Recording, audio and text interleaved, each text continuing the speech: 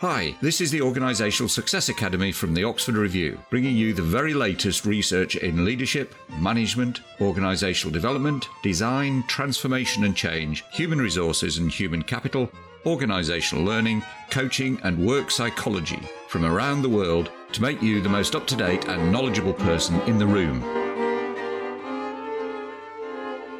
Great. Welcome back. And this is the next in the series where we're just having a look at some of the research briefings that we've done in the Oxford Review around digital transformation. And I'm joined again by Melanie Marshall. And as I say, what we're going to have a look at is a research briefing that's entitled A Roadmap for Facilitating Successful Digital Transformation. And that is based on a paper that was published. Oh, that's interesting. I haven't got a date on that. The paper's called Digital Transformation, What We Have Learned Thus Far and What Is Next. And it's from the Journal of Creativity and Innovation Management. And just a reminder, our research briefings are a mixture of the paper and other studies that we've brought in just to kind of fill in a bit more context and kind of make the finding kind of jump out a little bit more. And basically what the paper's saying is that what it was doing, it was looking at how leaders and managers can increase the effectiveness of digital transformation. What they found was that they need to focus on 4 core areas of operations and consider the implications the transformation is going to have. And those are the strategy and the business models of the organization, customer sales and marketing, the management, organization and governance, and the leadership and the employees. And they found that as organizations integrate more technology into their operations and enhance workflow processes with things like AI and IT, there's a high risk of failure if leaders do not manage the transition effectively. Leaders and managers need to be educated and equipped with the proper skills and thinking to be able to facilitate the changes required for successful digital transformation. So, and I know this is one of your favorites.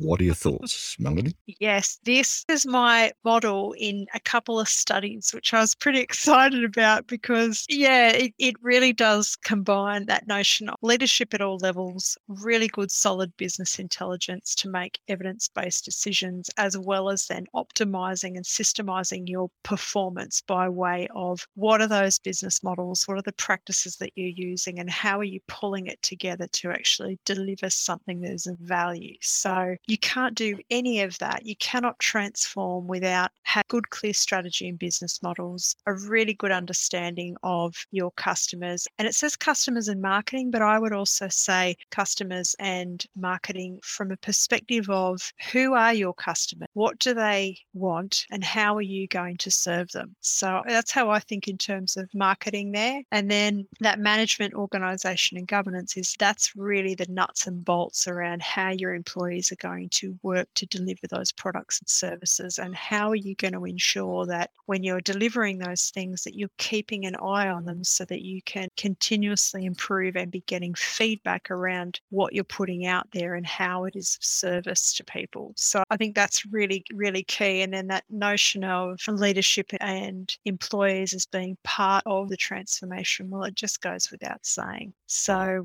so both of these studies were really, really quite good. And it's certainly where I've seen a lot of transformation efforts fail, because the focus will be on the bright, shiny new thing, and that's going to fix all of those other 4 bits. But in actual fact, it's the quality that you're going to feed into the solution that will define or determine whether or not that solution truly is a success. So, I liked the underneath the hood approach to this briefing, as well as the studies that are discussed in this briefing. Particularly like rather than it being kind of an amorphous mass of stuff that you've got to kind of consider, because there's an awful lot to consider with digital transformation, is breaking it down into those 4 areas, the strategy and business models, customer sales and marketing, the management, the organization and the governance, and the leadership and employees, kind of makes it more manageable and understandable. But it adds that kind of twist of, okay, have you really thought through the consequences of this process as we kind of go along? And those consequences, because the process itself as a digital transformation kind of unfolds or emerges, because it is kind of an emergent property, because you're operating in usually a changing context. As you move through the process, it also changes the organization. That considering what the consequences of the next steps are across those 4 areas, really important, because it can really derail transformation process if you don't. Well, you can't run a business without these 4 things. It doesn't get any more complicated than that. So I don't know why or how so many transformation efforts get stuck and they just think in terms of the solution. Maybe because of the complexity of having to look at these things, within any, like that's where the complexity comes in. It's not just about the tech that you're going to lay on top of it. It's, have you done the heavy lifting? Have you done the work on these 4 things first in order to be able to feed what is required into that technology for it to work the way that it needs to work, or for it even to be designed so that it's not just fit for purpose, but it's fit for purpose with quality. And that's the key. Is it of high quality, and does it add value for people? I think one of the reasons actually is a complete misunderstanding about what digital transformation is. People say we're going through a digital transformation, and actually what they're doing is just bringing in a bit more IT or some AI or a program or something like that. One of the things that we discussed in the first of these podcasts was this difference between digital transformation and IT-enabled organizational transformation, which is that latter case where you're just bringing in some new stuff. Digital transformation actually changes the nature of the organization and its identity. And that's kind of a really key thing to consider, because the more you integrate these technologies, and particularly some of the higher level technologies, AI, machine learning and things like that, into an organization, it not only changes the scope that organization has and the marketplaces that it's likely to go into, but it also starts to change the nature of the organization and its identity. And working out what you want that to be, I think it's really important. Yeah, hence why having really good clarity around what the strategy is, but also what's the business model? How are you going to deliver to that strategy? Whether it be a new strategy with a new identity and a new value proposition, or whether it be an existing strategy that could be delivered in a much better way. These 4 have to be covered off on, regardless of what type of transformation you're going through. And I think, you mentioned data before. Understanding what type of data do you need and what does that data mean in order to be able to either introduce a new service, introduce a new product, change what you're doing so that you get a genuine, meaningful benefit out of it. Like, how you use that information, and certainly when it comes to that notion of management, organisation and governance. What is it that you're going to be governing? What type of information are people going to be given in a more transparent, real-time, agile way so that they can make better decisions on the fly? Because transformation is that also that constantly moving, adaptive nature to it, that people are going to have to be, the information that's being shared also has to be good quality and something that people can easily understand and then use in a way that is useful. Yeah, and I think that last point about usefulness, obviously, but the quality of the data, quite often, especially when, in fact, we've covered Mariel Bean's work around quality of data within big data models and things. And what she found, and a number of the research associates that she's been working with, is people kind of get excited about using big data, but actually when you start to have a look inside it, it contains an awful lot of rubbish. And therefore, what comes out of that actually isn't useful. It appears to be useful. When you start to apply it, the models go wrong and it causes all sorts of problems. And more doesn't equal better. And I think we can overcomplicate things for ourselves by trying to measure too much.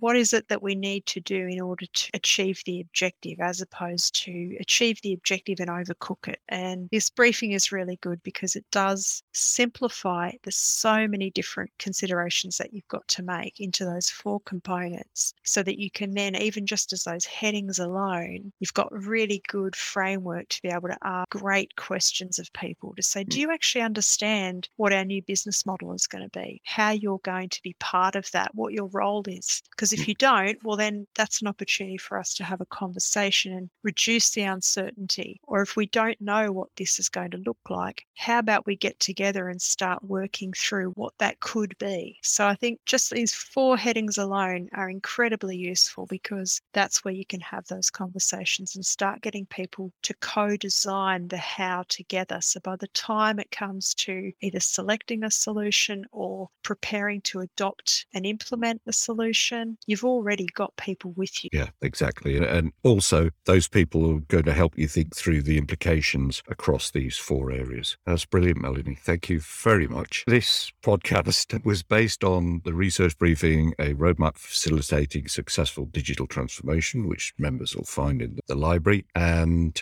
the primary reference for this, there's actually 5 studies that we've incorporated into this one, is a 2021 paper, Digital Transformation, What We've Learned Thus Far and What Is Next, from the Journal of Creativity and Innovation Management. Thank you very much, Melanie. Thank you. See you next time. Thank you for listening to the Oxford Review podcast. For free research briefings, audio and video research briefings, research infographics and a whole lot more, visit oxford-review.com. That's oxford-review.com. And please subscribe, rate and review this podcast. It would mean a lot to us to have your feedback so that we can make this podcast even better for you.